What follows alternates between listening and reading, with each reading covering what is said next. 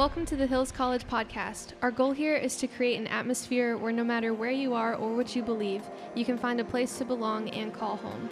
In this podcast, we will have open and honest conversations that point to what is biblically right and true. We believe the best days are in front of you, and through this podcast, we hope that you find freedom, hope, and joy. Hope you enjoy this episode. Hi guys, welcome to the Hills College podcast. My name is Chelsea, and I'm super excited for today's episode. I'm joined here with Nathan Greene and Taylor Sellers. Yeah, Hello. happy to be here. It's going to be awesome. Yeah. Yes. Today, we're talking about staying when you want to go. And I'm going to leave it open. It's a general topic. Physically, emotionally, and kind of spiritually, we're going to break it down and just provide a biblical perspective on that. And I know each of you guys might have a story that goes with that. I know everyone's had an experience where they wanted to leave, but they're feeling like they're supposed to stay. So if you guys want to give a story in y'all's life, an example where you've had an opportunity to go, but you chose to stay. So for me, I don't know, in the things we're going to talk about, we'll get into some of this, but one of the biggest areas of my life where I've experienced the most change has been career. So with job, and I know that relates to a lot of people because as you grow and mature, you start to kind of decide what direction your life is going and things like that. And with college, like it's basically deciding your whole path for a lot of people when they are getting a degree. It's like basically saying, this is where I'm going to be. This is what I'm going to do. Even though in reality, a lot of times, I don't know the statistic on it, but a lot of times people end up not going into the field they got a degree in. Mm-hmm. And then you have degrees like art history, like that's going to be a career. Super applicable. Right. Right. But as it pertains to that kind of stuff, like for me with career wise, there's been more than one where, there's aspects of when it comes to choosing a career, like monetary, sides of it and how much money you're making and different things like that. Like what things become more important as you get older. Like I didn't think about benefits when I was 20, but now that I'm 30, like benefits are at the top of my list, like making sure that my family's taken care of as far as that goes, because insurance is expensive. Things like, what sort of growth I can experience in this career. So in one instance where here recently with the company I'm currently with, there are opportunities within this company that I'm wanting to pursue, but they're not available to me at this point. And I'd had someone reach out to me. This was just in the last couple of months. I had someone contact me about a job opportunity in the field I wanted to go in.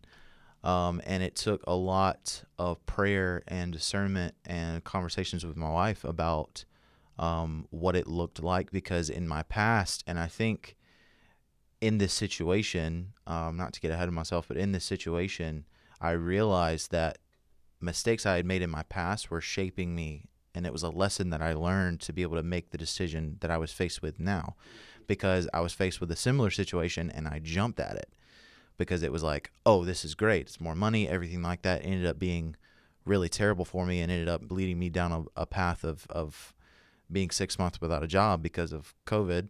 And I left a more stable job that was necessary, that would have stayed open, and I would have had a job during COVID for a job that I didn't realize. Of course, none of us were prepared for it, but didn't realize that if we were faced with something like that, I would be terminated or let go. So when that happened before a few years ago, I recalled back to that, and it was like a light bulb. I was like, I finally understand why I went through this. And we'll experience that in your Christian walk. You'll go through something and you don't understand why you're facing it. And then you'll have a light bulb moment down the road of like, oh, this is why I went through that. But in this situation, when she contacted me, I immediately thought like, this is exactly what I want to do. So I looked into it. And even though there were parts of it that ended up helping me make my decision, feeling like it wasn't the best thing, it was still very difficult because there were a lot of unknowns. Like, this could be exactly what I want to do. It is what I want to do, and it's right in front of me now. So ended up being, I stayed where I was, but the feeling of also being approached. I had never had that before. So there was also that aspect of someone came and sought me out. And I told this to my wife just a couple of days ago of I had never experienced that. Like, I've always been the one to go and seek an opportunity. So to have someone approach me, that was another aspect of it that made it incredibly difficult. But for me, it's been career-wise, and there's been different situations like that. But that's the biggest one I can think of. Yeah, so to me, like with this subject, there's different areas where, like, let's say it is job where, you know, there's times where you have to make a decision whether to leave or not. But I think there are areas like in the spiritual walk where, biblically speaking, there's times where you should stay, Right. and when you should go. You know, if your wife commits adultery, that's biblical means for divorce. But other than that, you should stick it out and you should work on it. You should water your grass. I've had personal, like in my walk with God, it was also a job, but it was also faith-based. I knew I was called into ministry, and I knew I was called into like music. I had no idea what it looked like, and of course, first thing I did was like tell Clint, and I was like, "Hey, man, I don't even know like if there's anything, but I just know like God spoke to me," and I told him that, and he was like, "Well, I don't know, man. Like, just keep praying for it." And then a year goes by, we start writing music, and then Pastor Brent meets with me. He's like, "Hey, he was doing our wedding." And we were just talking about like suits of all things, and he drops the bomb on me like, "Hey, do you want to be like our videographer?" And I had zero experience with video, like zero. And I was a full-time photographer, but I'd never done video. And so there was like a bomb, and my photography business was like very successful. Like I was traveling a lot, I was booking tons, and I was making decent money, and so I really was kind of taken off guard. And then I went home and prayed about it, and I just knew, I was like, man, I know that God called me to Cascade Hills. I know he called me here and with music.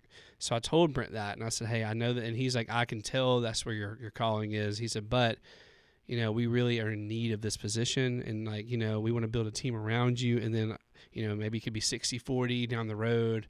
And I was like, yes, I believe that this is, God opening a door.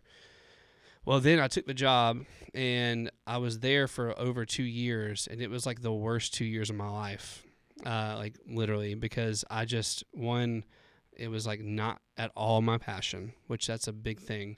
I had no experience, so therefore I'm already behind. So the needs of a church this size with stuff, as you can imagine, is tremendous, especially with video, something like that.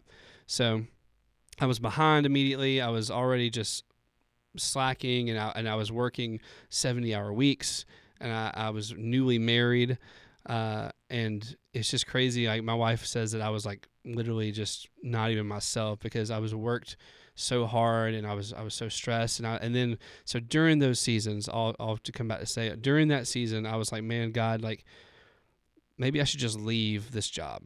Like maybe I should just leave it and say, you know what, I can just go to church, I can keep volunteering, but I know you called me to music, but I just don't know if this is worth it. I'm struggling. I'm letting people down. I'm letting my pastor down. I'm letting my friends down. And I just remember very clearly going back to the moments where God did call me and where I journaled it. And I encourage all my friends and anyone, like those mountaintop moments, like always journal them, write them down, because like Pastor Brent said this weekend, he'll give you those moments in the light so you can hold on to them in the dark. And I just remember going back in my journal, and I was just like crying, upset, because I remember there was a video that I didn't do that good on, and I stayed up till 4 a.m. doing it. And I went out of town that weekend, and I remember just getting a text being like, this video didn't make it. It wasn't very good. And all this was rightfully so. It wasn't very good. But I just remember being crushed and like, man, like, is this worth it anymore? I'm miserable. I'm overworked. I don't know what I'm doing. And I just remember going back and reading my journal, and like what God spoke to me in that moment was like, you know what? Hold on. Just keep going. Just keep going. And that got me through. And then that was about halfway through. And then a year later, randomly on a Monday, I get a call saying, hey, this Friday is your last day with video. You're in worship. And I just remember being like, oh my gosh, that's crazy. Like out of nowhere, it happened. And I I remember that being a testimony of like, you know what, if God gives you a promise, like you were saying this weekend, Nathan, if God gives you a promise, you know, and it is, you've been confirmed through Scripture, it's been confirmed in many ways, like hold on to it, hold on to that promise. With spiritual things, especially if it's biblically backed, like just hold on to that promise. And there's going to be seasons where you're going to doubt it, but that's why you journal it and always go back to those moments and hold on to that. And then of course there's moments where you should leave depending on what it is. Like there's things where, you know, if it is something where it's like a job, let's say you're at a job and you're being treated like crap and you pray about it, I believe that God can totally tell you to leave. And I just think it's the main thing is just to always go to our Father first for everything. And it's easy just to get caught up in what our flesh feels and how we feel about a situation or even what it looks like. But for some reason, like if you go to God with those things, he'll always end up nudging you in the direction he wants, whether you like it or not. Yeah. But that was a story for me that was, I mean, that's like my testimony, and like that changed me. And I realized looking back with that, when you're going through a season that you don't want to be in, and you know that you feel like God's telling you to stay, that God is growing you into the person that he wants you to be. It's always that sanctification process. It's always he's molding you in the fire. Like that's a real thing, and it hurts and it sucks and it's depressing, and you may have all these things, but like if you hold on to what he has said about you, and like you're going through that process not for anything, you know, like he's molding you into the person, and maybe it's a lesson that you need to have that you don't want to have, or maybe it's a lesson that was from something he's just trying to get out of you. Like if God ever convicts you about something, if he ever offends you, if he ever offends something in you, it's because he wants it dead. So if a word from God ever offends you, it's because he wants something dead inside you, which is hurts, but it's true. But yeah, that's one of my stories that's just the only one that really resonates with me. I love that. I think for some reason while we were speaking, one of the biggest things that's been going on in my mind right now is delayed gratification. Mm-hmm. I think in society today, we want instant gratification. Yeah. Everything's within 5 minutes. If you don't get your meal within like 5 minutes. 5 seconds. Yeah. Social media. TikTok. Yeah. Everything is instant. Yeah. And I think that the instant, like, delayed gratification is something that some people just don't look for or want. And when you're in a period where you're being forced to stay somewhere, whether it be a job or like, you know, friendship or relationship like that, your first instinct is to leave. Yeah. If that friend betrayed me, we're done. I don't want anything to do with them. I might even forgive them, but we're done. I don't want anything. Yeah. And that's not necessarily showing the love of Christ. Yeah. Yeah. And I think that, well, to be fair, like what's the longest any of us really wait for anything now? Right. That's true. Maybe 20, 30 minutes for something, but like we're so accustomed to it that anytime, like I'll catch myself in a drive-through in Chick-fil-A, prime example. You're in Chick-fil-A drive-thru, you're like, oh, I know they're going to be like 10 minutes tops. And when they take 15 minutes, it's like, what the heck is going on? I'm like, what's going on? Like, and as if like that 5 minutes is going to change everything. Society has shaped itself over the last few decades into a fast-paced nature, and we're talking about different things like job and relationship and things like that. Like, yes, as time has changed, you know, like people expect to come into a job, like say it's their first job. You have kids now who are like, oh, I'm not making less than 15 an hour. Mm-hmm. It was like, I remember when minimum wage became $7.25. Oh yeah. Because before. And so it was like, when you have that kind of attitude, even though there are aspects of it that, okay, it's fair to say that cost has risen. Yeah. But and there's things like that, but in even talking about relationships, like you people look at relationships and like dating apps, and I'm not gonna judge anyone for using a dating app, but it's like you can get everything you need in a relationship in one encounter. And that's just not realistic from the world, like from a worldly perspective. Like I know Tinder, you know, Bumble. Yeah. Mm-hmm. Well, all that's so shallow. Hinge, like so all shallow. These things. It is. Like you can have affection, you can have Yeah. attraction, you can have sexual satisfaction, like gratification, all these things in a single encounter, and then you move Yeah. on to the next. Yeah. And so it's even in the aspect of relationship, like I think that's how society has shaped everything. It's just all fast paced. Yep. We get, and even Christians, because we're human. I mean, we get annoyed, Yeah. like when our food takes too long. Yeah. It's like we were in Savannah, and the experience was great, but like even in one of the restaurants, I'm sitting there, I'm like, it's been like an hour and no one's going to talk to us, and it's just things like that can get in your skin, but that's how society has made it. Yeah, and I think that is so shallow because truly, like the best relationship, no relationship is fast. No good relationship is fast. I mean, look at, Jesus, prime example, never was in a hurry. Yeah. Ever. He was very busy. He had lots going on, but look at all the stories of the New Testament. Almost every one of them, I think it's like 85%, don't quote me on that, but it's way more than half of them were all interruptions. How busy are you that you can't be interrupted by the Holy Spirit, by a God encounter that he wants you to have? Like, we get so busy and so caught up because we're so instant. We need everything now. But half the time, the best things and the things that God wants for you are in the things that are either interruptions or the things that take a while. I mean, a lasting relationship with my wife, that doesn't just happen overnight. We could have never reached the amount of love and affection we have now in a month. There's no way. There's no way. There's puppy love, and then there's love that's sacrificial. And it's not that every relationship has to start this way, but I mean, I learned this firsthand when people say that the best relationships start as friendships. And there's a natural growth in my not that I designed it or I laid it out how it was going to be, but I remember before cultivating a relationship with my wife, I was having a conversation with a friend of mine, and I said, if anything, I really just want this to be like a natural, like organic. I remember using the word organic, which I think is overused when it comes to relationships, but I said, I want this to be an organic thing. Like, I would really love to get to know her and just be friends. Yeah. And you think, like, see how it goes. But like, there's if you like someone, or you or even have stronger affection for someone, I think having a genuine desire to get to know that person and allowing that to progress, all the best relationships start as friendships. Yes, and I think as well, like with the delayed gratification, like there's going to be hard times, and I think there's a reason with all the uproar of instant gratification that 1 in 2 marriages end in divorce.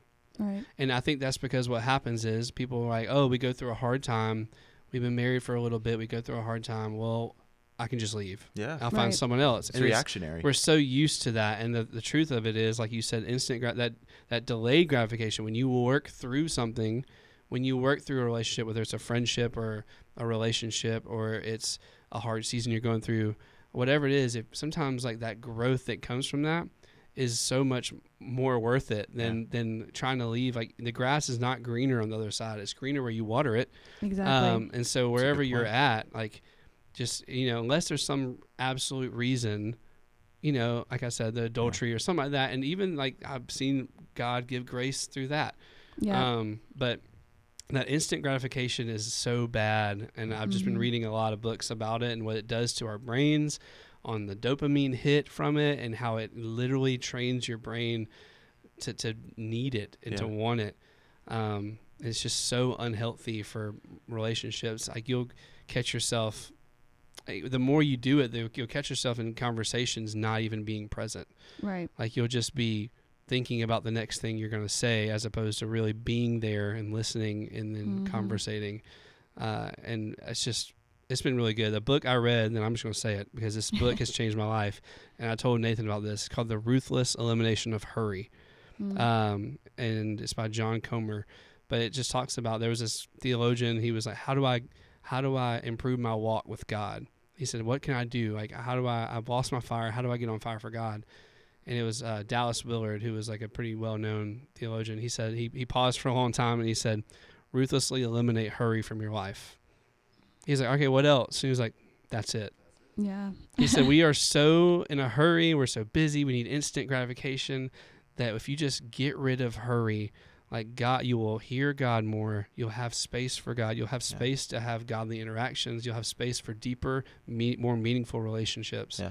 And I've found that to be true. It changes how you make decisions during the day, like throughout Yeah. the day. And when you were talking about marriage, I've never known personally, because I've friends that are married. I've seen it in relatives and just different people in my life. I've never seen a marriage where someone chose to stay and we're not stronger for it on the other side. When you're talking about getting through, like, even though you want to leave, whatever reason led you to that place, when you choose to stay and you trust God for it, that I've never seen personally in my life where that marriage has not been stronger. But the key is, if you choose to stay, then you got to put in the work. Yeah. Because I've also seen where people will say, well, I'm just going to stay here. Like, let's say it's a job situation. My job's crap. I'm not doing good. I'm just going to stay here, but nothing in my life's going to change. I'm going to keep living the same way. Well, you're going to get the same results. Right. If you're going to like be there, then be there. And that's a big thing. I think it's an attitude thing too. You're talking about jobs, and when people come to me for advice about stuff like that, about job situation and things like that, it's about an attitude. Yeah. It's about how you approach your day. If you go into your day with the mindset of today is going to be terrible, and I've even had this problem in my own life, and my wife has kept me in check with it. She's like, be positive. Yeah. Put on a smile. You work. You do the work of like changing your mindset of how I'm going to approach this day is to be positive, because it does really make a difference at the end of the day, and you can totally change your whole outlook on your job. It could become the best job you've ever had. Absolutely. And I in the job I am now currently, I left and now I've come back to this company. It's been far better this time.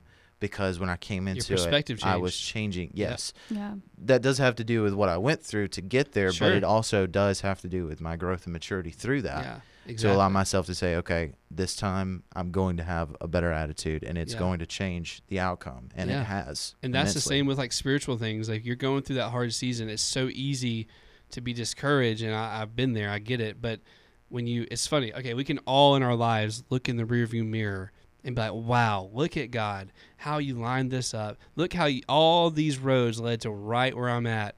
But how come we can't live in that going right now? Yeah. Like, it's so easy to look back and be like, oh, God, you did all this for me. But then when we hit a hard patch, we're like, God, you forsaken me. And it's like, no, like, hey, this is part of the road. Exactly. Like, buckle up and let's go. But I'm taking you to somewhere better. And I think if you have that perspective and that attitude, saying, you know what, God, this is a hard season, but I know you're growing me through this, like, you will be much better off for it. And I'm so grateful for like my community. Yeah. Because when I'm going through moments like that in my life, someone always reminds me, like, God's doing something through you right now. Right. Ask him what he wants to teach you. Yeah. And that's something that has changed my perspective when I'm going through something really hard in my life. So important, man, to have people that they'll hold you accountable and encourage you and give you truth. Because sometimes we don't want to hear it, but sometimes you need it. I didn't have that perspective when I was younger to like think about and approach it from that place of every single thing you go through, there's a lesson in everything. Yeah. And when one of my spiritual leaders told me that, it completely changed my life. Like you were saying, like, ask the Lord, seek God. What are you saying through this? It could be a really terrible situation. It could be a really horrible situation, but we see in the Bible tons of examples of people who went through heartache, but there was a purpose through it. Yeah, there's God's never an trying accident. To show you. No, never, never an accident. That's good. That's good. So while we're on the topic of jobs, I don't know if you guys have heard of soft quitting. No, what? Tell me, explain it. Yes. I've never heard of this. I have. Go ahead. So I'm soft old. quitting is when you go to your job and you do basically the bare minimum. So basically you pull up your job description and it says sweep the floors, check this, do that. You go in and do that and that alone. Oh, that's miserable. You don't go above and beyond. You don't see someone else in trouble or needing help and help them.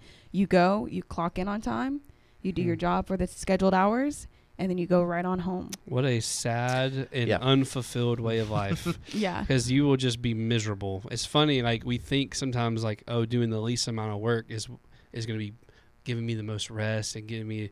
It's actually funny, like, no, that's not the way it is. If you're not growing, you're going to be you're going downhill. If you're not growing, you're going downhill, whether it's in your job or it's in anything. If you're not growing, you're going downhill. And especially personally, if you're just checking off the box every day, I mean, that's depressing. That's depressing. I don't want to go into my 9-to-5 job and think my attitude is I'm going to get as little as I can done and just go. I mean, that's depressing. It's a symptom of society. When we were talking about how society is shaped, this generation, is different than generations before. Like, we were taught to have a work ethic where you give your best every day. Yeah. You go above and beyond. Even the term above and beyond is not used. Yeah. When you said that, I was like, I think I haven't heard that in forever, because no one talks about it anymore. Yeah. Nobody talks about what you do outside of what you're required to do in your job. Like, you do have a description of what task you're supposed to meet in that day.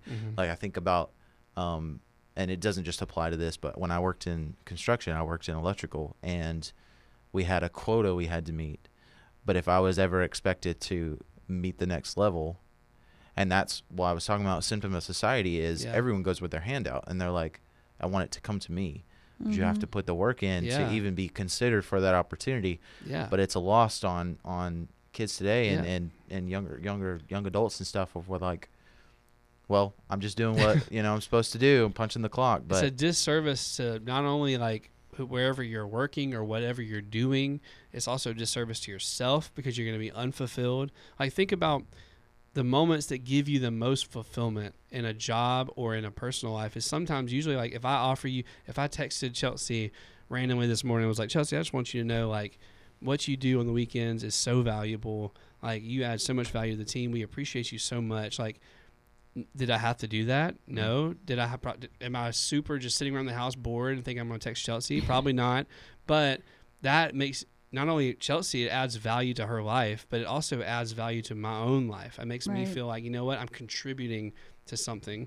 And if you're in a job and you're just checking off the bare minimum, one, you're not going to get any kind of promotion. You're going to be stuck right there, or you're going to get fired. Yep. Soft quitting. And then you're just not going to feel good about yourself. You're going to feel like, man, am I even a good worker? Can I even do this? As opposed to if you go in and do more than what's even asked of you and you do a great job, you're going to feel good about yourself. It helps your confidence. It does. For me, I went through a period of my life where I was in a place where I was soft quitting. I didn't really call it that, but I was. And it was an attitude for me. Like, for a second, I thought that I was the best employee and that if I wasn't there, they wouldn't be able to function without me. And one thing that I definitely learned was I'm very replaceable. I quit that job. I went somewhere else thinking I was doing better. I was getting better. I actually lost the job I left it for. And I tried to come back. And they were like, your job's already replaced. Yeah. And I was like, what? But for me, I started realizing I was looking for a job, finally found a job. And instead of having this attitude of, look what I'm bringing to the table, I was like, what can I bring to the table? That's good. Yeah. And I was like, how can I help? What can I do? I was going above and beyond. And in that, like, I've definitely learned where in Colossians it says, whatever you do, work at it with all of your heart as working for the Lord, not for human masters. And we are working with jobs where we have bosses that are humans, but we're also working for God. And if we go into a setting with a mindset of what am I bringing to the table, and having that mindset, you're not really giving a good mindset of what Christ is like to people around you. Yeah. Mm-hmm. And that's where my perspective changed. It's one of those things where, too, like, if you work hard, if you want to be successful, work hard for yourself. Yeah. But if you want to add significance, if you want to have a life of significance, then work hard for others. Like, add value to other people's life. Like, you can be successful and work for yourself and do all this stuff for me, and you can be majorly successful. But if you want to have a life of significance in other people's lives, then you work for others. What can I do for them? How can I make, let's say, my job right now, what can I do to help my bosses? What can I do to help my organization that I work for?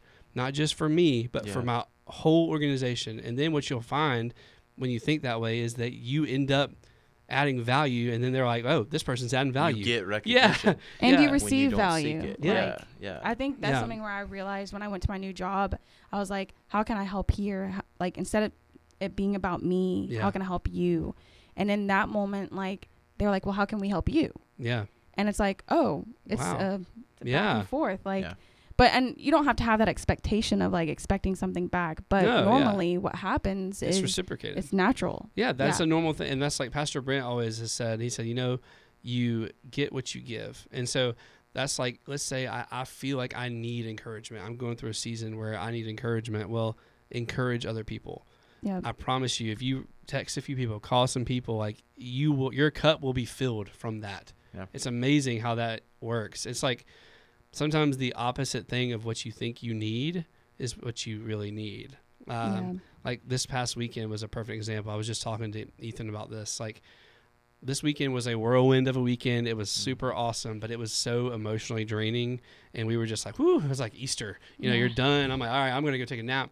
And then Sunday night, like we had a team night for the worship team. And so we're all hanging out, but I'm like, man, I'm so tired. Like I could almost just like not even want to go. But I'm like, I'm going to go. I'm definitely going to go. So I go, and it's so funny how the very first things I would usually want to naturally nix from my schedule are the very things that fill me up. Yeah. So when I get really busy, my first thing I want to nix is like my quiet time. Oh, I'm just so tired. I don't want to get up earlier and read my Bible. I don't want to do that. I don't want to go to coffee with Nathan. I don't want to like do that. I'm just too tired. But then you go to those things and you're like, man, that just filled my cup up. That encouraged me. And I really believe that's like a spiritual warfare that, like the devil does not want you to be full. Yeah. Right. And so it's funny how the first thing we try to nix is something that we need the most. Yeah. Mm-hmm. That verse of excellence, something I was taught very young, and it did help to shape a lot of decisions that I make, is with the perspective of, it's cliche, like you're told, like God's watching, but like when you really take that and you think about what that really means, and we talk about on weekends, like audience of one, is like what we're doing when we're on the platform. It's not a performance. It is worship to God as we were designed to give it. But when you take that and you apply it to your job, when you apply it to your relationship, when you apply it to your day-to-day, it's like God is looking at you. Yeah. And so there is weight that comes with that and responsibility that comes with that of, okay, you ask my best, so I give my best. Yeah. Exactly. And there's such reward in that. Like you're talking about, if you do things, and I was told this a long time ago, pure motivation eliminates compromise. When you have a heart that is pure, it's I'm going to serve God in everything I do, or with my job, I'm going to seek an opportunity to help those around me without needing that self-validation, everything like that. A secondary consequence of that is promotion. It is this, but you don't have to compromise in certain areas to get that. It's like people want to be all about me. Yeah, they do. But when you're all about them, exactly. you see that you are elevated and you are given that recognition, and your cup is filled, as you said. Yeah, people talk about the different types of leadership. There's this leadership, and they're like servant leadership. No, servant leadership is leadership. Yeah. That is what leadership is. Yeah. That's the only leadership is servant leadership. That's good. I love that. You lead by example. Yeah. Before we go into the relational aspect of it, I really want to say that a lot of people act the way that they act. They have this attitude because they think that there's no other options. So when you're in a job and you're working, you have this negative mentality, this negative attitude about your job. It's because they don't think there's anything better out there. What would you say to that? I mean, I would say like I was saying earlier, it is all about perspective. Like Nathan was saying, like there is definitely, you may think there's nothing better, but I can tell you there's plenty worse out there. If you ever think you're in the worst shape in the world, you're wrong. And I doubt anyone in America could ever say that. And so there's always hope, and there's always, you can be going through a season. And like I said earlier, like God is bringing you here for a reason. If you're a believer, like you can know that where you're at right now is not an accident. It's not an accident. And even if you made a bad choice, like God knows and he will use it for good. And there's just there's always a hope. And if you get lazy with it, it's easy to do that. It's easy to say, well, there's nothing better. I'm just going to sit right here. And maybe and you need to go to God and just say, God, is there anything better? Like be vulnerable and say, you know what? Is there anything better? And I guarantee you, he will not leave you right there. He never will. Yeah. I've been a personal example of that. He's never left me when I asked. Yeah. And I think even where you're at, even if you're miserable, if you do the best you can with what you have where you are, he won't leave you where you are. He'll increase what you have. That's Pastor Bill all the way. And that's very true. He will always increase what you have if you do what you can. I love that. That's good. So I want to kind of go into the relational aspect of it. And the biggest point that I kind of want to talk about is ghosting. And I think that's very prevalent in today's society. Mm-hmm. Earlier we were talking about swiping through dating apps, but a lot of people end up ghosting people because they want to avoid conversations. Let down. They don't want to let people down. Yeah. Yeah. And I think that's something that personally, I have experienced choosing to go up and have a conversation about things versus being quiet about it and moving on away from it has deepened the relationships with people around me.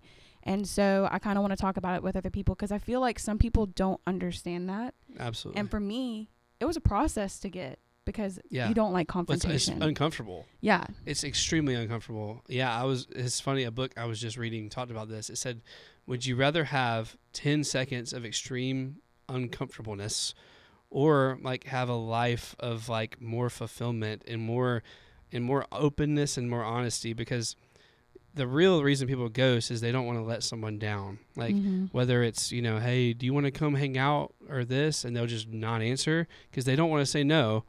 Or they're like, oh man, I got so much to do. I don't want to do it, but I don't know what to say to them. Like clarity is king. Yeah. Like if you just say, hey, I would love to, honestly, I really would, but I am just so stressed out right now. I'm so busy.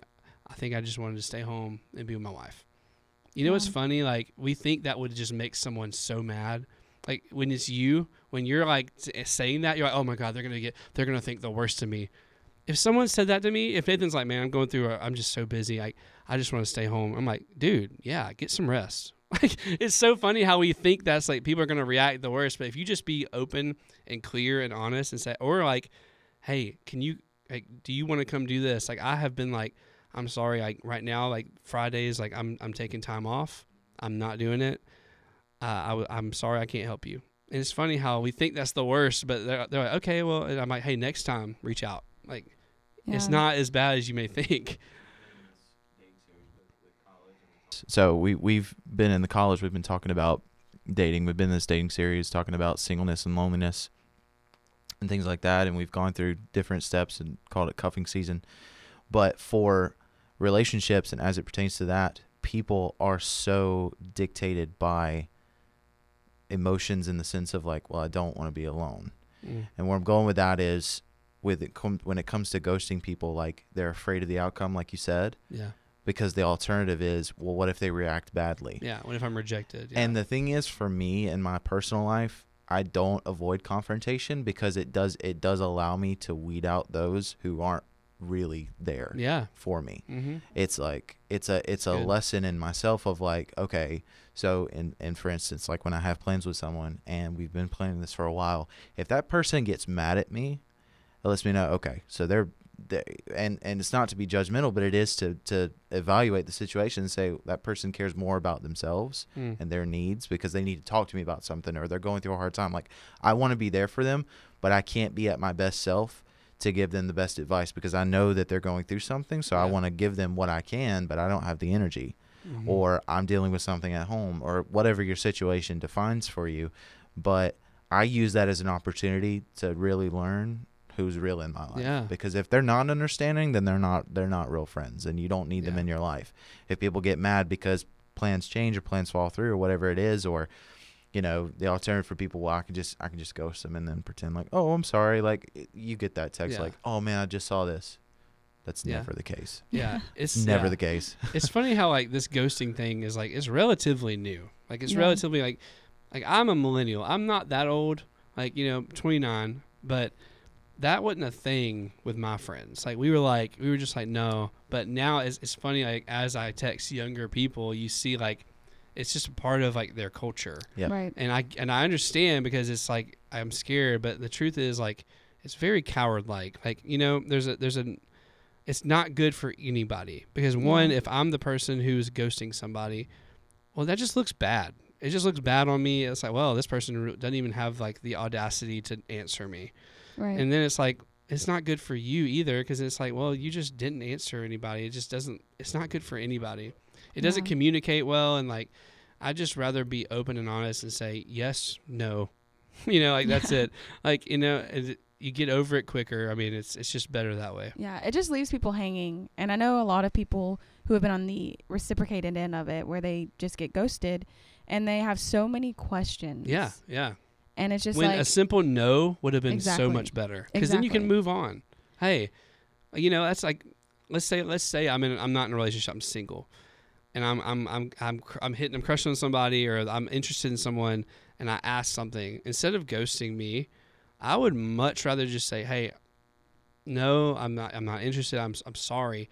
And it may hurt a little bit, but guess what? You can get over it. Okay, I can move on, as opposed to, we'll never know. Hold up. We'll never know what The happened hold and up. how, It's been equated to negative, that if you get ghosted, it's a no, but it does more damage. Yeah. In the end, if you're doing it to avoid hurt, you don't really realize that you're causing more damage in the end, because they're like, oh, they didn't even like me enough to let me know. Yeah.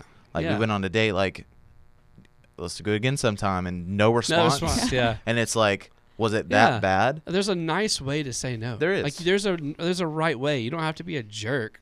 You don't have to be like, hey, I had a fun tonight. You want to hang out again? Heck no, that was the worst. Or no, I mean, unless you're just absolutely soulless. You know what led to this was breaking up over text. Yeah. That was our generation. It was. When that started. That did. It was like that was the stepping stone to ghosting, because you couldn't even face that person, so you would text and be like, look, yeah, we're just it going. started there. That It's was not, like the gateway it's not drug you, to it's ghosting. me, and it's like that text you get, and it's like, bro, Yeah. So yeah, That's I think funny. one thing a lot of people face if you are ghosting someone is clarity. Like having the conversation and like genuinely saying the words and saying them correctly, saying them nicer than just being rude and being like, no. But I think a lot of people struggle with having confrontation and having a healthy conversation about it. Like, hey, I don't want to date you. Not because you're a horrible person or anything, just because I'm not physically attracted to you. I'm in a different spiritual walk than you. And just basically being able to go up to someone and have that conversation. Yeah. And I know a lot of people, when we were talking about our dating series, that's a big struggle for them. Communication is so hard for them to go up to them and say, hey, I don't want to date you because of XYZ. Yeah. Because it is kind of harsh. It is. It's hard. It's not easy. And if you like confrontation, you need a therapist, because that's not. You should. No one likes confrontation. You should not want. You should not like it, because it's uncomfortable. It's not bad, but it's necessary sometimes. It is. Yeah. And there's a way to handle it where both parties end up better for it. Right. Yeah. You're able to be honest, because honesty, trust, communication, all these things are cornerstones, pillars of a relationship, of healthy relationships anyways. But like, one of those keys is like, even if it hurts, I have to be honest. Like in marriage, like, not going and be like, hey, like I'm out, but like just being honest about certain aspects of maybe things that are frustrating you about this individual, or you've noticed certain aspects of whether it be character traits or just habits or whatever it is. You have to be honest about that, not with the intent of hurt, because it never should be the intent to hurt the person you care about, or if you're dating or whatever, or you're just talking or whatever it is. That honesty, regardless of how that makes that person feel, you want them to be better, you want yourself to be better, and it takes maturity and it takes growth, but that communication is always key. And I can say from personal experience, every conversation is awkward. No matter how many times you have that confrontational conversation with someone, it's going to be awkward. I'm learning how to be better at it right now. Yep. But at the same time, it's just a process of doing it over and over again to be able to just be like, hey, this is my honest take on it. I'm sorry if it hurts your feelings. I do love you. I do care about you as a person. But at the same time, this is what I'm feeling. And we're just not on the same page. Well, when it comes to dating, I think it's a development of confidence in yourself, of like we talked about ripping up our list a few weeks ago. And it's like, I'm letting go of the things that I hold like expectations, but you do have standards. Right. So if that person's not meeting those standards, it's not that you're trying to have them meet unrealistic expectations, but a standard of having a real relationship with God, or someone that is affectionate or that meets certain love languages. Like, you don't want someone who hates physical touch, and your way of giving affection is that may not mesh very well. There's certain character traits, that don't mesh and don't blend, and so you have to be true to yourself, be confident in yourself, and know who you are and your identity in Christ, to then turn to that person and say, this is because of me. Like, not say it's me, it's not you, it's me, but to say, this is where I am. Yeah. This is who I am.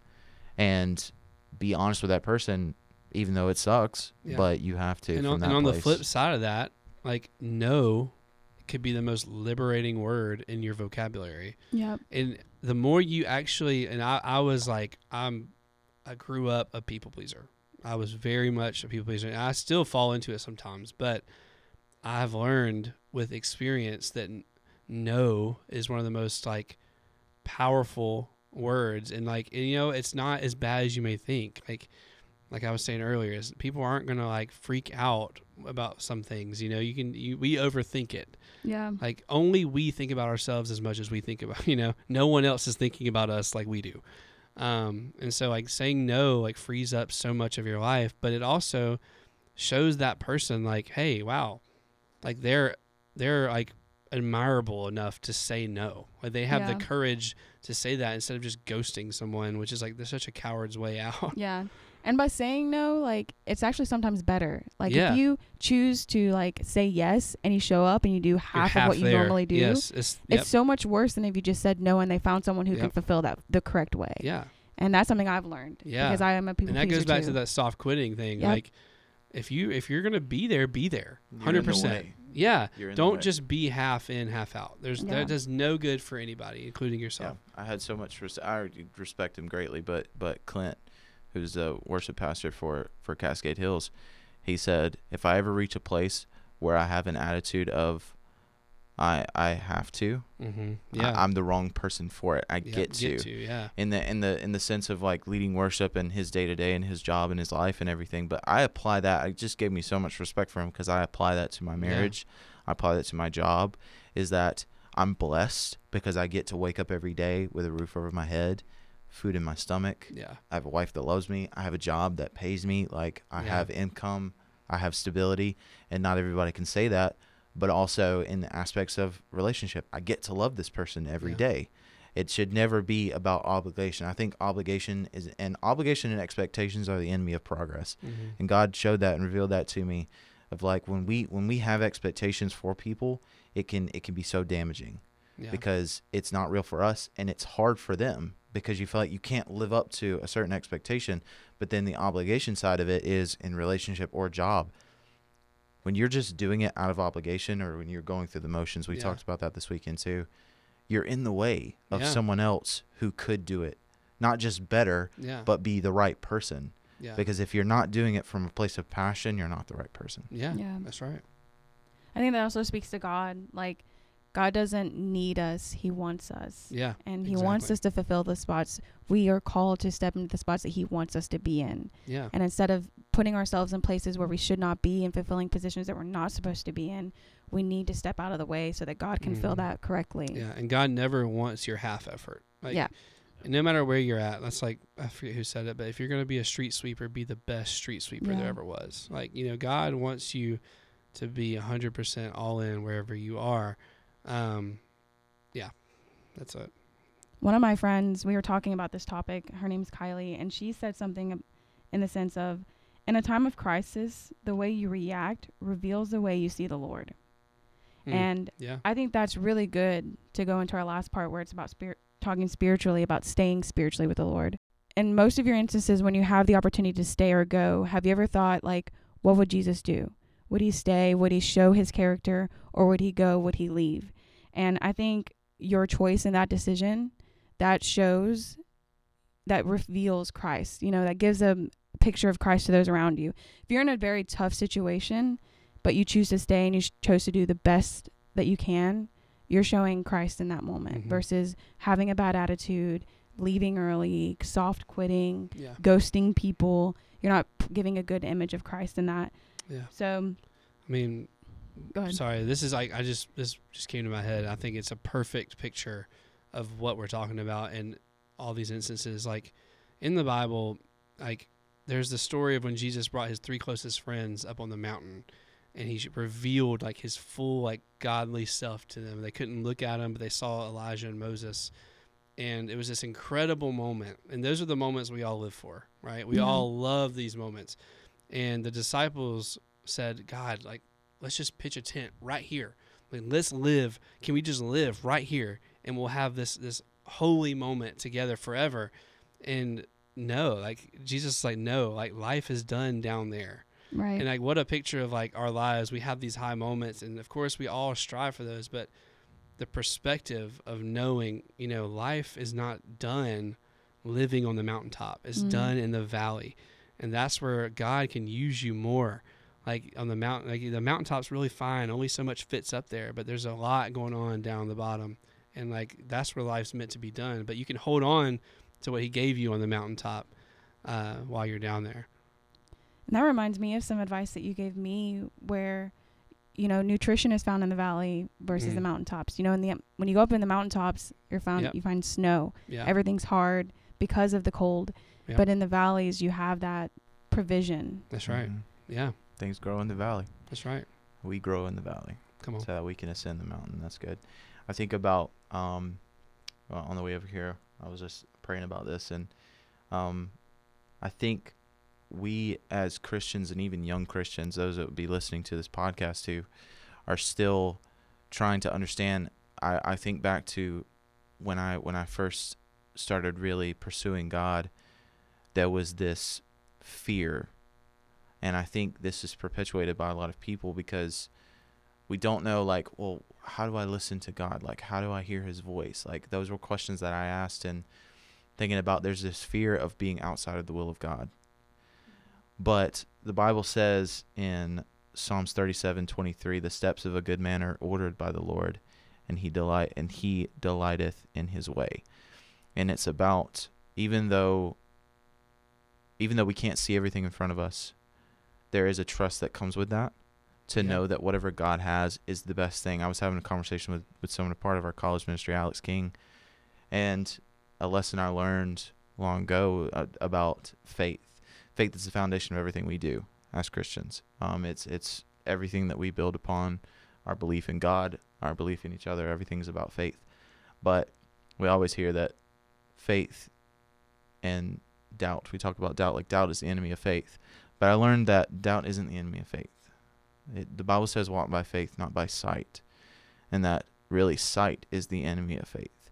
Is that we, in ourselves, when you're faced with whatever direction your life is going to go, like what we talked about in the beginning, when we start to shape out our life and everything, we can see for ourselves. We use that terminology. Well, I see myself this. I see myself this. Mm-hmm. And I don't think it's any mistake that God uses certain terms in the Bible when he talks about vision, like having a vision for your life. That vision is solely based on what God sees, because he sees the end from the beginning.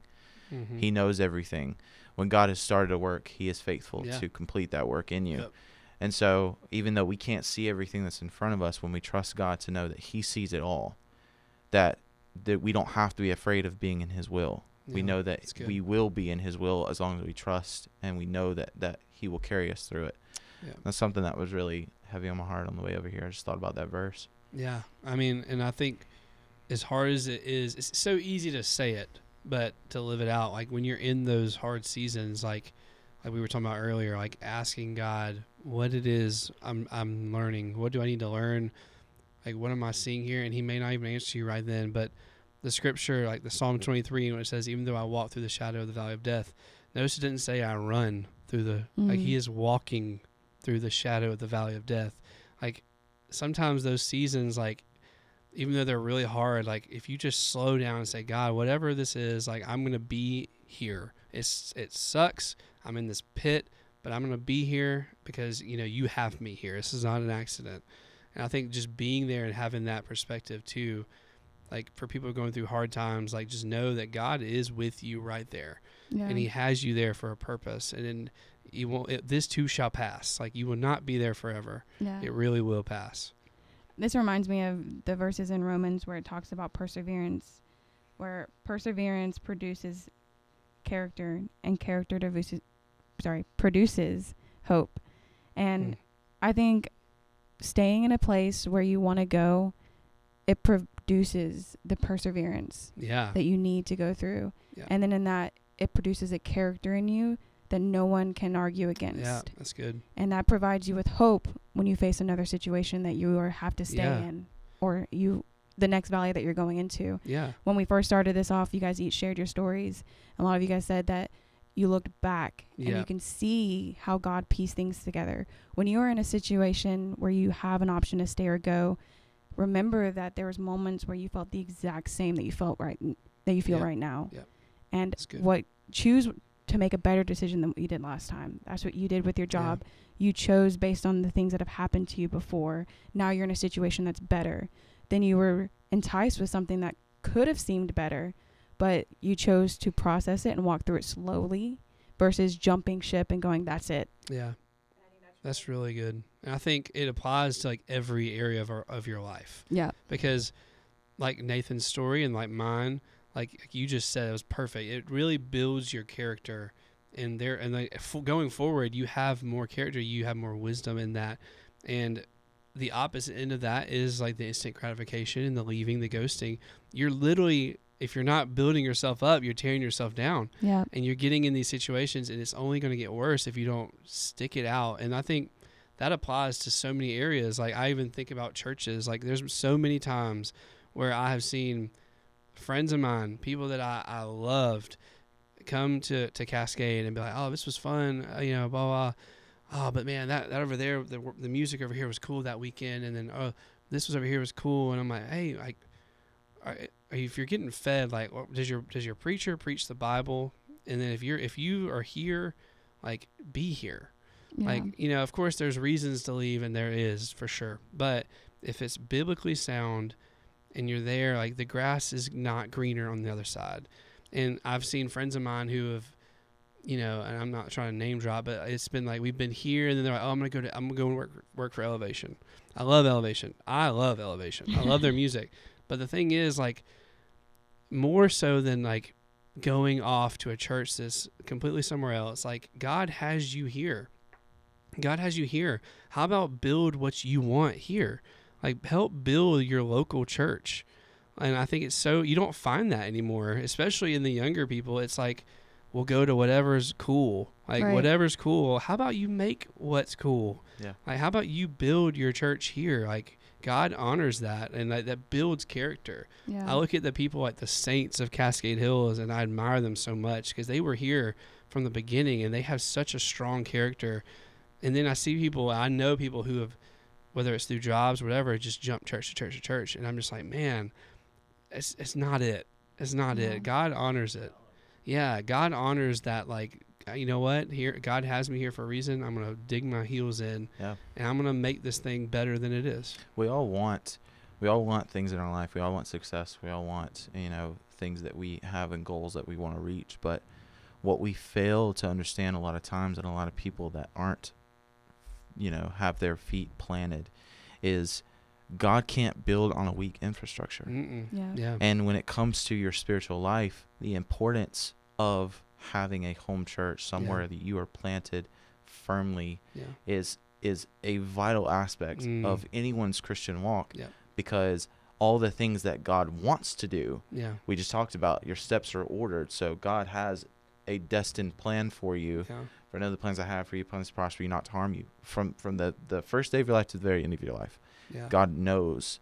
But if you never have an infrastructure that is firmly planted, so I love that worship song, Christ is my firm foundation, the rock on which I stand. When everything around me is shaken, I've never been more glad that I build my life on Jesus. It is so true in every aspect of your life that you have a firm foundation and infrastructure to build upon, and practically a building can't stand on a foundation that is weak.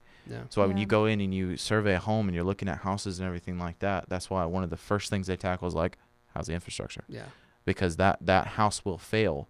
Whatever you try and build for yourself will fail if you don't have that infrastructure. And man, even more so than the church, is like you just said, like, is your life built upon a foundation of like biblical principles? Because it is in this day and age, man, there are just so like much going on that's just tickling people's ears, like telling you what you want to hear. And like there's a place for that, but man, if it doesn't line up with the Bible, you are in for a disaster. You are just following rabbit trails. And if it's not biblically based, like, man, like I encourage everyone to have your own walk with God. Like, it's easy to, with social media and podcasts and YouTube, to just follow every pastor and listen to every sermon. But man, read your Bible. Like, open your Bible and say, God, like, talk to me. Like, this is my foundation. This book is my foundation. And what you'll realize when you do that is you'll see there's a lot of people out there who are kind of just blowing smoke to make people feel good, as opposed to giving truth, because sometimes truth sucks and it hurts.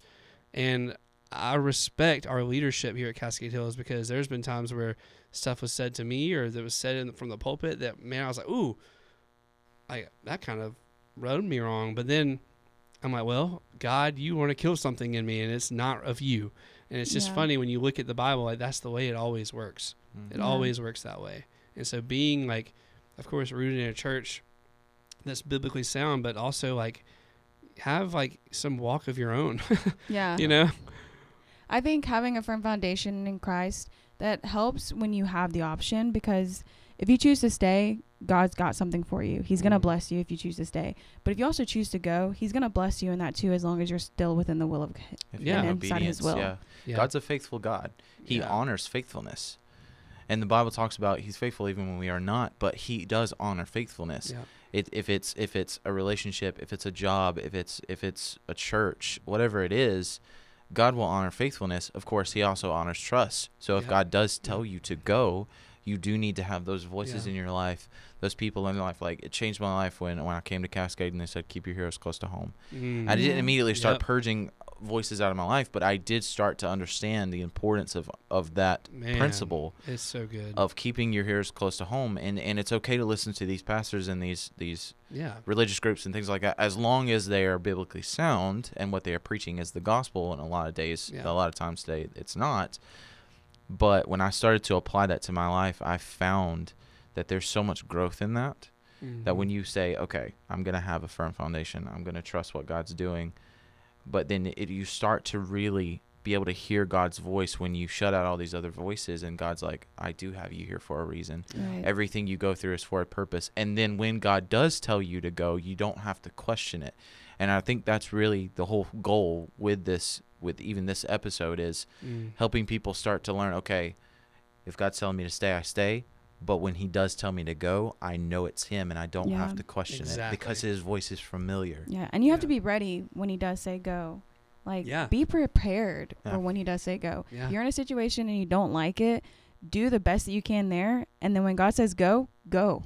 Like Pastor Brent this weekend said, he said, I mean, I just love the people when God says move, they're already buckling up there. You know, they're getting ready to go. And I think that really a lot of this goes back to spiritual authority as well, which that's a whole nother podcast. But like your spiritual authority, like God also very much so honors that. And that's biblical. There's an umbrella of covering that happens when you are under your authority. Now it sucks. When you're a kid, your parents are your authority, and God honors your authority. Like, so listen to your parents. Like, if you are at a church where your pastor is preaching the gospel and preaching truth, like, that's your spiritual authority. And like, I have seen people who have gone off and like tried to do some other stuff, and I've seen their life, the blessing of their life fall off them. And it's because they went and squandered off something else. It's like the prodigal son story.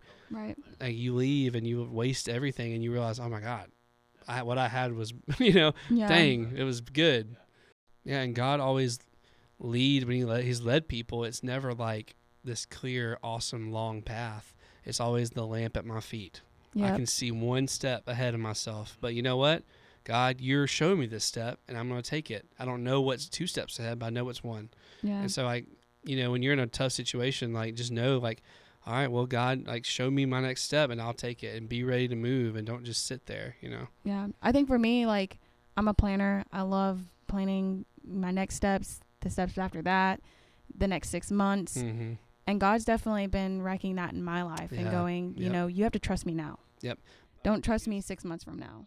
You should have a plan, but I think you should also know that God, like, if you, like, I'm willing to change my plan. Yeah. If I wake up tomorrow and I have this whole day, 12 a.m. to 12 p.m., 12 a.m. to 12 a.m. planned, and you say, you know what, throw it all away and go do this, like, you better be willing to do that, because God honors that and it will bless your life.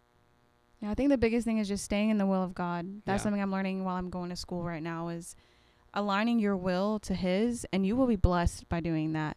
If God's calling you to stay, if God's calling you to go, just do what God's calling you to do. Move when God asks you to move. Yeah. And you'll be blessed. Yeah. God will align everything along the way. It won't make any sense to you along the way, but it's happening at the same time. Yeah, there's a prayer that Pastor Bill said that, let me see if I can get it right, that really was cool. It was like, God, change my wants to your wants. And if my wants don't align to your wants, change my want to.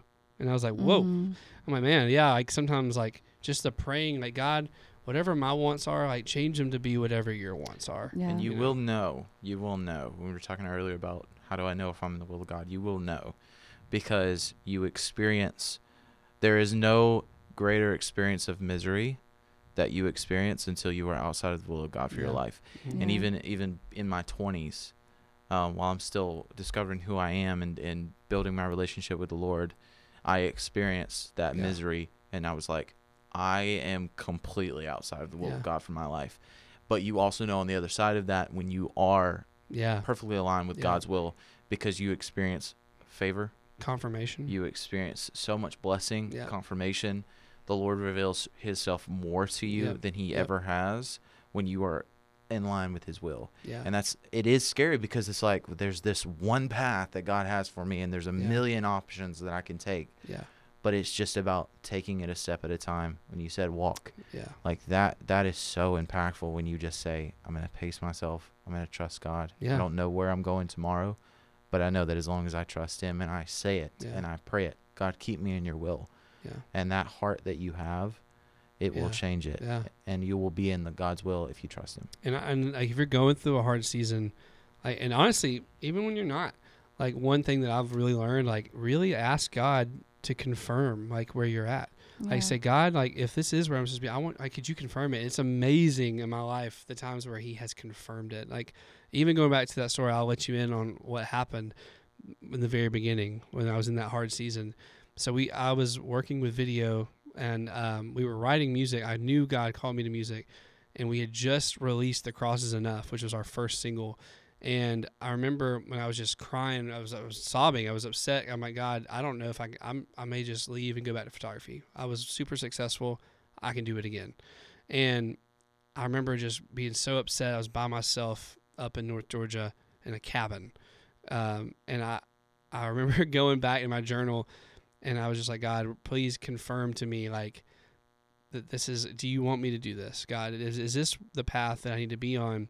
And this was at a Young Life camp, if anyone knows what that is, but it was up in North Georgia, and I was by myself, and I read, like, I was flipping through my journal, and I read, like, The Cross Is Enough was in my journal somewhere, just that word, like that phrase. And I was like, okay, well, you know, I don't receive that as confirmation, but whatever, I'm still upset. I'm going to leave, and maybe there's some hope. And I leave, I clean myself up, and I go, and a friend of mine was preaching that night, and I walk in. I missed it because I was like, I needed some time just to be myself. And I come in, and the last phrase of her message, I literally open the door, and she goes, and she was saying, I don't even remember what she said, but she said, blah, blah, blah, and the cross is enough. And I literally had to walk back to the cabin, because immediately just tears. I was just like, oh my God, like, are you kidding me? I literally just asked for confirmation, and God, you gave it in the most abounding, like, perfect way. And I was like, oh my God, that was just such a God moment. So I encourage people who are going through a hard season, or, you know, even if you just want to know that you are where God wants you to be, just to ask him. Like, he's a loving father who will reveal to you what his will is. You'll be tested in that. Like, you'll be tested. It's different when you go through testing and when you go through misery, because misery is disobedience. testing is obedience. That's good. And like my favorite book of the Bible is James, and in James 1 it talks about kind of similar to what it talks about in Romans chapter 5 of the testing of your faith produces patience, and when that's completed its work, you'll be mature and complete, lacking nothing, which is what we want. Yeah. What we strive for is to be complete. That's good. We're complete in God, but in our walks with God, the Bible says he's given us everything we need to live an abundant life, to live a godly life. So we want that completion in Christ, but you have to go through the testing. Yeah. Yeah. And like when you're talking earlier about God in the aspect of how he does that is equate God to a blacksmith, of how that metal is hard and it's rough and it's raw and it's put in the fire so it can be molded and it's beat out. Like I love the show Forged in Fire. Like I watch it all the time on Netflix. But it's like I think about that in a spiritual aspect of I'm the metal. Yeah. He's putting me in the fire, but I am in his will. Yeah. So even though it hurts sometimes and it's hard, I know that on the other side you'll be better for it too. I can be made into exactly what he's designed me to be. Yeah, in the Bible it talks about the pressing. It relates us to wine and the grapes. In the pressing, like that's where like it hurts and it sucks, but it's making you into a beautiful glass of wine. You know. Thank you guys. I hope you guys had a great time listening to this episode. We'll see you next week. Thank you for listening to this episode of the Hills College Podcast. For more information about our ministry, follow us on Instagram at The Hills College and feel free to DM us with any thoughts or questions. Tune in next time so we can chat some more, but until then, go be the church for the unchurched.